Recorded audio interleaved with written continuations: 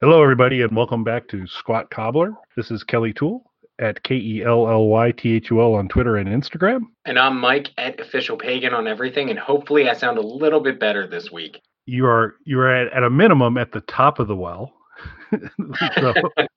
So we've elevated you significantly. There's still some cabling that Mike needs to secure to get him back to full audio fidelity, but this is a step up from last time. So that's good. Excellent. That's good. Well, I'm not on a cell phone this time. I'm on a laptop, but I'm stuck using the laptop microphone because my actual microphone cable is apparently not working, and I'm surrounded by boxes. So as if you didn't catch it because my audio was so garbled last week, or the week before, depending on when this comes out.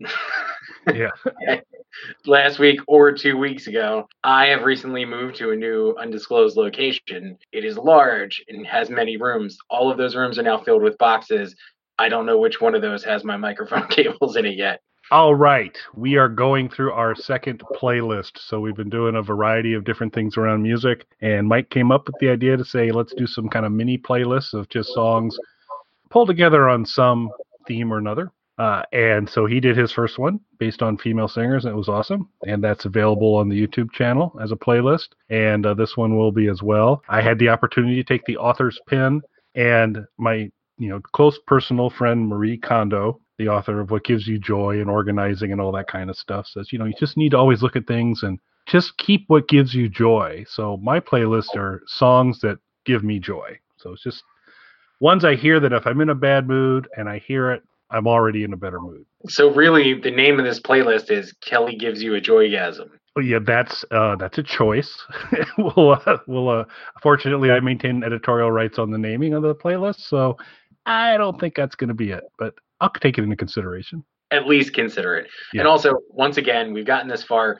We haven't told everybody, like it, subscribe it, do whatever you have to do to get this beautiful podcast into your life on a regular basis. You owe it to yourself, folks. You really do. Plus, you never know, when will I stop saying Gashwagon? Yeah, not this episode, apparently. All right, so let's get right to it. I'm going to guess, so of these songs, Mike, how many of them had you heard? I don't think there's any that I'd heard. I don't want to say I heard any of them, but there's a vague level of I don't want to give anything away. We'll get into it. Okay, fair enough. I know you've heard a version of one, but right, absolutely. Right. So. I didn't want to give anything away with that. But I was very confident as I gave this list, and there's a reason the song is the first one. Because it is probably the most joyful song for me on this, and I had a very high degree of confidence that this would be completely new to Mike. And that is What's Your Sign by Harry Nilsson, off of the album Do It on Monday, which is a parody of the royal family motto, but it's Do It on Monday is the name. Originally, the album was going to be titled God's Greatest Hits, but RCA declined Mr. Nilsson's desire to have it called that. That's a great title. They really missed out. It's a shame. So there's an album, I think it's by Green Day. I'm not a big Green Day fan, but I'm pretty sure somebody fact checked this for me. And that wasn't a shot at them. It's just not, pop punk is not a huge thing for me. They're one of the better bands that do it, though, in my opinion. They have a greatest hits album. I'm almost positive it's something along those lines. I think it might be called God's Favorite Band. With a much more cooperative record company, apparently. Apparently. So I wonder if they were influenced by that. Could have been. This is Harry. So Harry Nilsson started off as a great composer and a guy with just the most incredible voice.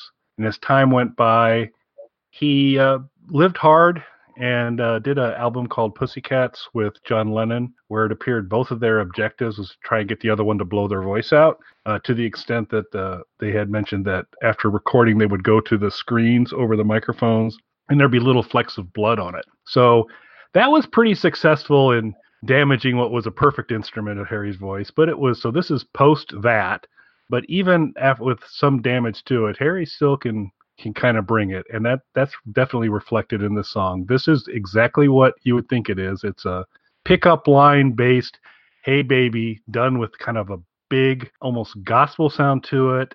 There's a female singer that he duets with on it, and they just belt this bad boy out, and it just kind of barrels through, and it's just such an incredibly fun song. that I thought was a great way to start this playlist off. So I've heard of Harry Nilsson before, not super familiar with the backstory though. So I'm glad that you filled me in on all that because I think it's really interesting. Not a John Lennon guy, but that's kind of a cool, weird thing. I might check that out.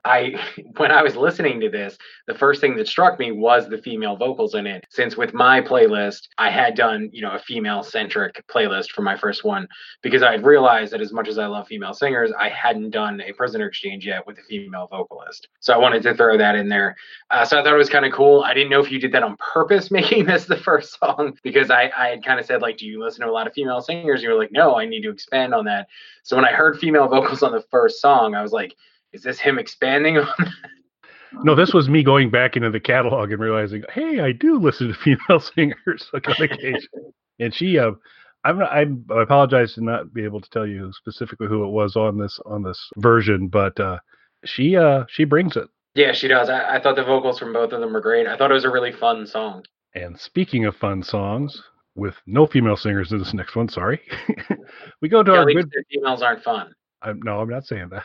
We go to our good friend Randy Newman off of Born Again, and the album where he wore Kiss-like makeup with dollar signs is kind of a reflection of his opinion of the commercialization of music at that point in time. And it's the story of a rock and roll band. It's the story of ELO, and it's another one that this is the first, well, I guess Little Criminals, he had started with it to introduce much more heavy use of synthesizer and electric music as opposed to more just the straight piano and strings that he had done in most of his earlier stuff. It is a pretty straightforward telling of the story of ELO, what their original name was going to be. There's a lot of name checks on the various, the choruses. I love their Mr. Blue Sky. About my favorite is Turn to Stone. And how about Telephone Line? I love that ELO. And it's another really bouncy little number, and not what you typically get from Randy Newman. So I'm criminally undereducated on Randy Newman. So I'm aware of Randy Newman. I know that he has a long storied career, that he has a lot of fans out there. But like most people, I think of my very specific pocket generation there, my real introduction to him was Toy Story. Yeah, that's probably not the point of the spear for Randy Newman. No, and I don't think so. And that's the thing, like going into this playlist, that's all Randy Newman song. Immediately Toy Story song started popping in my head. And I was like, I know that there's so much more to Randy Newman here. I was a little bit thrown off though. So and you as more of a fan and with more background, because I didn't want to research this because I didn't want to be clouded by any of that. I wanted to form my own opinions on the songs. So doing the song about ELO, because I did see the record cover, which seems to be, skewering what was going on in popular music at the time. So is this song about ELO a genuine song? Is it meant to be critical of them? I don't know. I don't have the bigger context of the record. I would say it is not a dig at ELO. It's not intended to be negative at it. I do think there's a bit of an observation as he kind of goes through this and talks about all their music. There's maybe a little bit of a backdrop to say, by the way, folks, while they were doing all this stuff, I was doing some really incredible stuff that you completely ignored. So I think there's a little bit of that in there. But I think overall, I think he's ELO friendly, and there's really not a whole lot of mean-spirited cuts in there. It's just kind of a fun little song about ELO. So I don't think he was going after them beyond the fact of this became highly commercially successful, and I didn't, which is a theme occasionally that makes its way into some of Randy's stuff.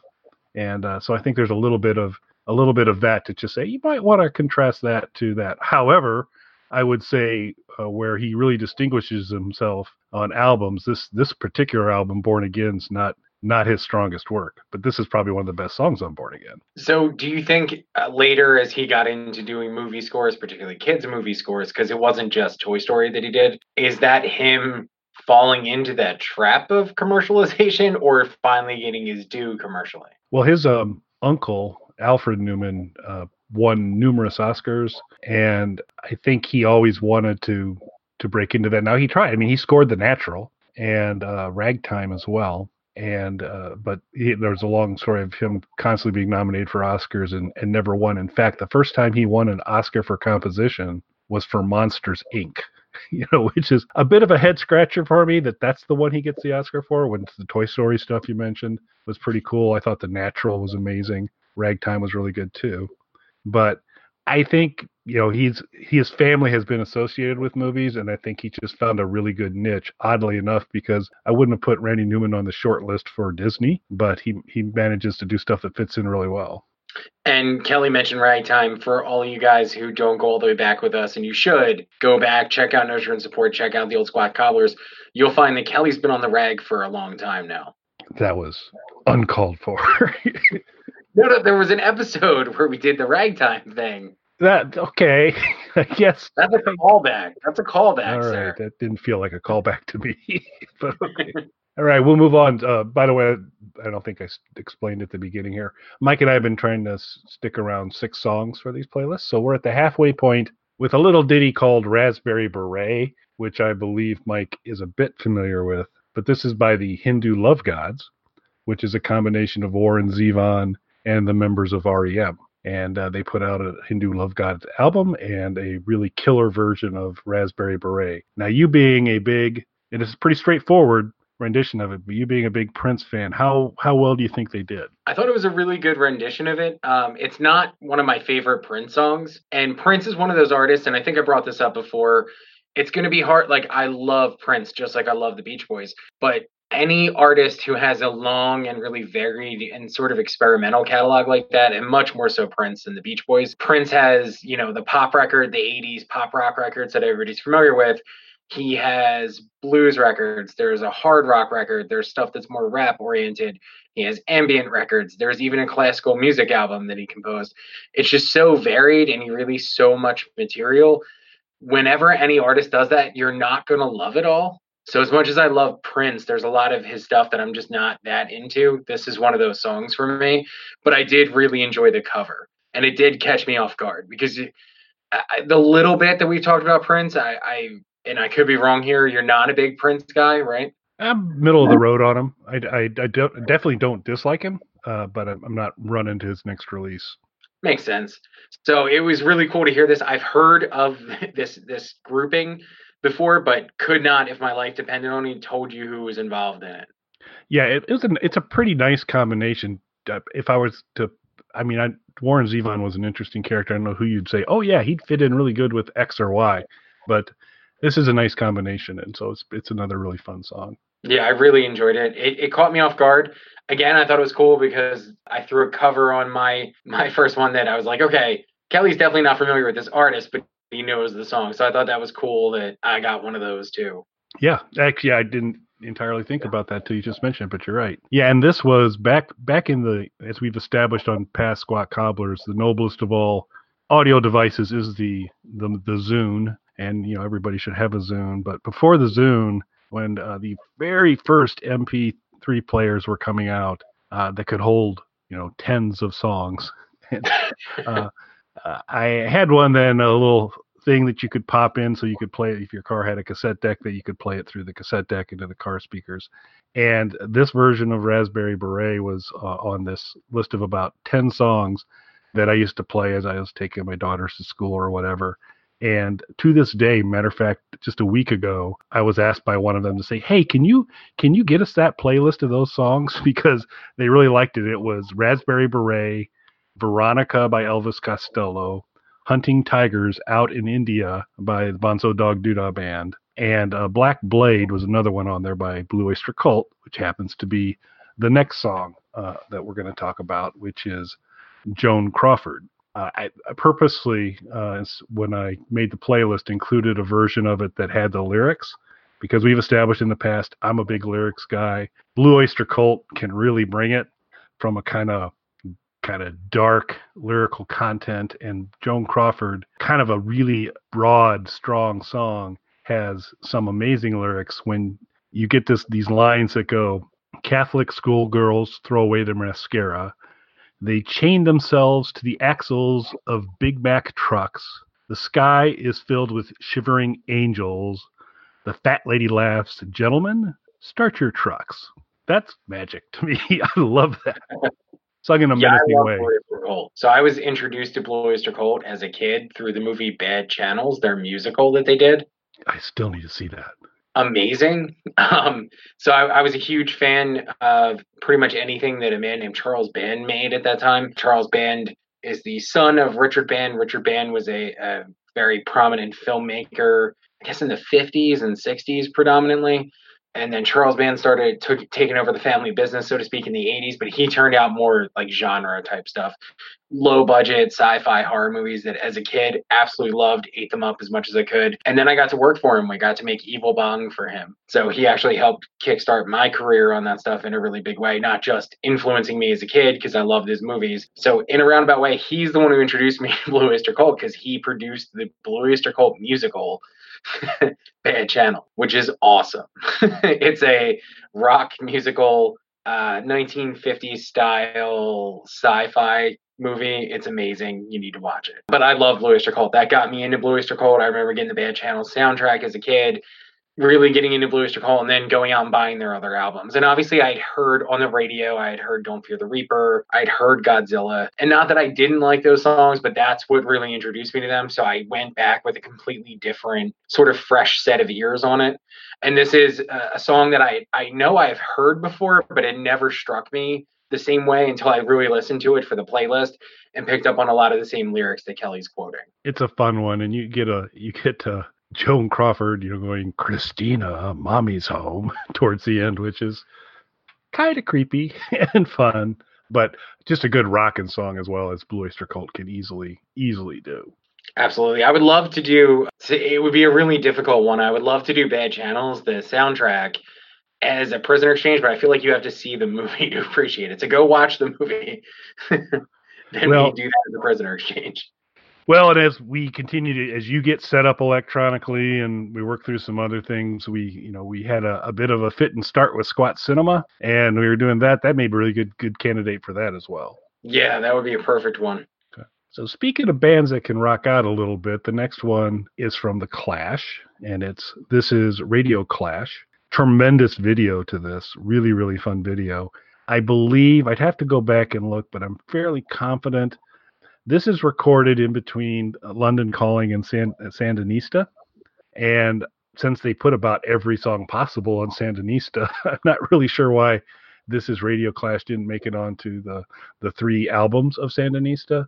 But it's one of the better Clash songs that's out there. It's got a much more of a rhythm dance kind of thing going to it to a certain degree. Joe Strummer is just spitting out the lyrics the way Joe Strummer can do.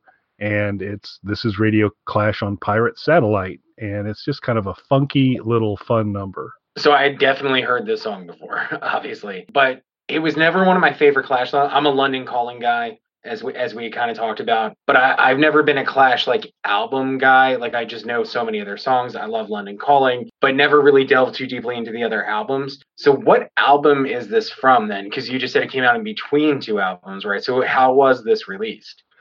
This is just a single. This is never beyond maybe a compilation album or some of those things. It was never associated with an album. Interesting, because it is a song that I'm familiar with. Yeah, so when they were on Tom Snyder, the whatever that show used to be called, the Tomorrow Show or whatever, they performed it. It was on the radio quite a bit, but it wasn't associated with any album. That's really interesting. I do really enjoy the song though, and again, as we discussed on our Clash Prisoner Exchange, in one album by The Clash, you can hear the blueprint or the early starts and fits of 5 different genres, and you're hearing it again with this song. Again, something totally different, and yet still maintains the feel of The Clash, which is why they're such a great band. Absolutely. And we wrap it up with, and what I did, so there will probably be another Songs That Bring Me Joy playlist. This was Songs That Bring Me Joy from groups that I'm already a huge fan of. So Harry Nilsson, Randy Newman, Warren Zevon, Blue Oyster Cult, The Clash. These are all homies for me. Big fans of all of them. Tony O'Kay, we've talked about him before. I'm a big Tony O'Kay fan. You Will Go Free. Most of the time, my favorite Tonio stuff is sarcastic, sardonic. He's kind of running through.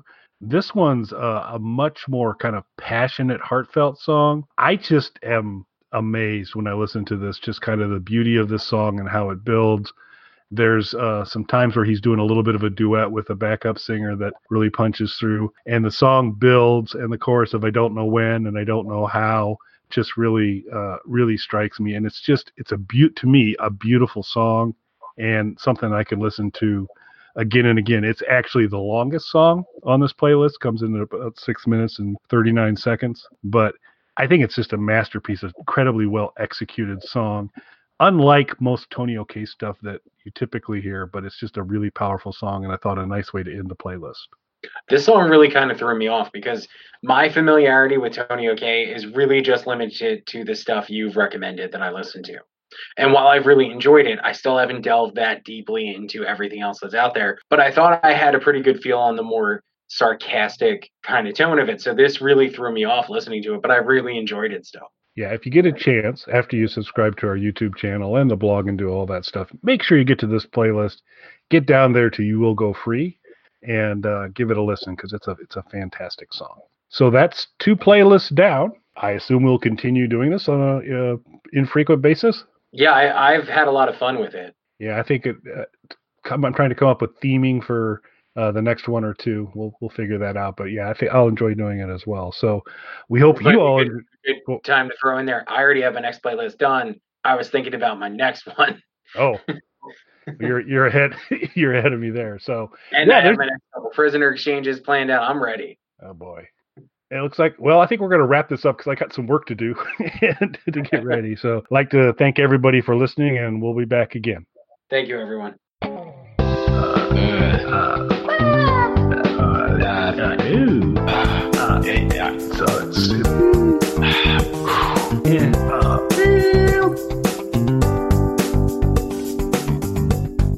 right, I'm going to stop the broadcast.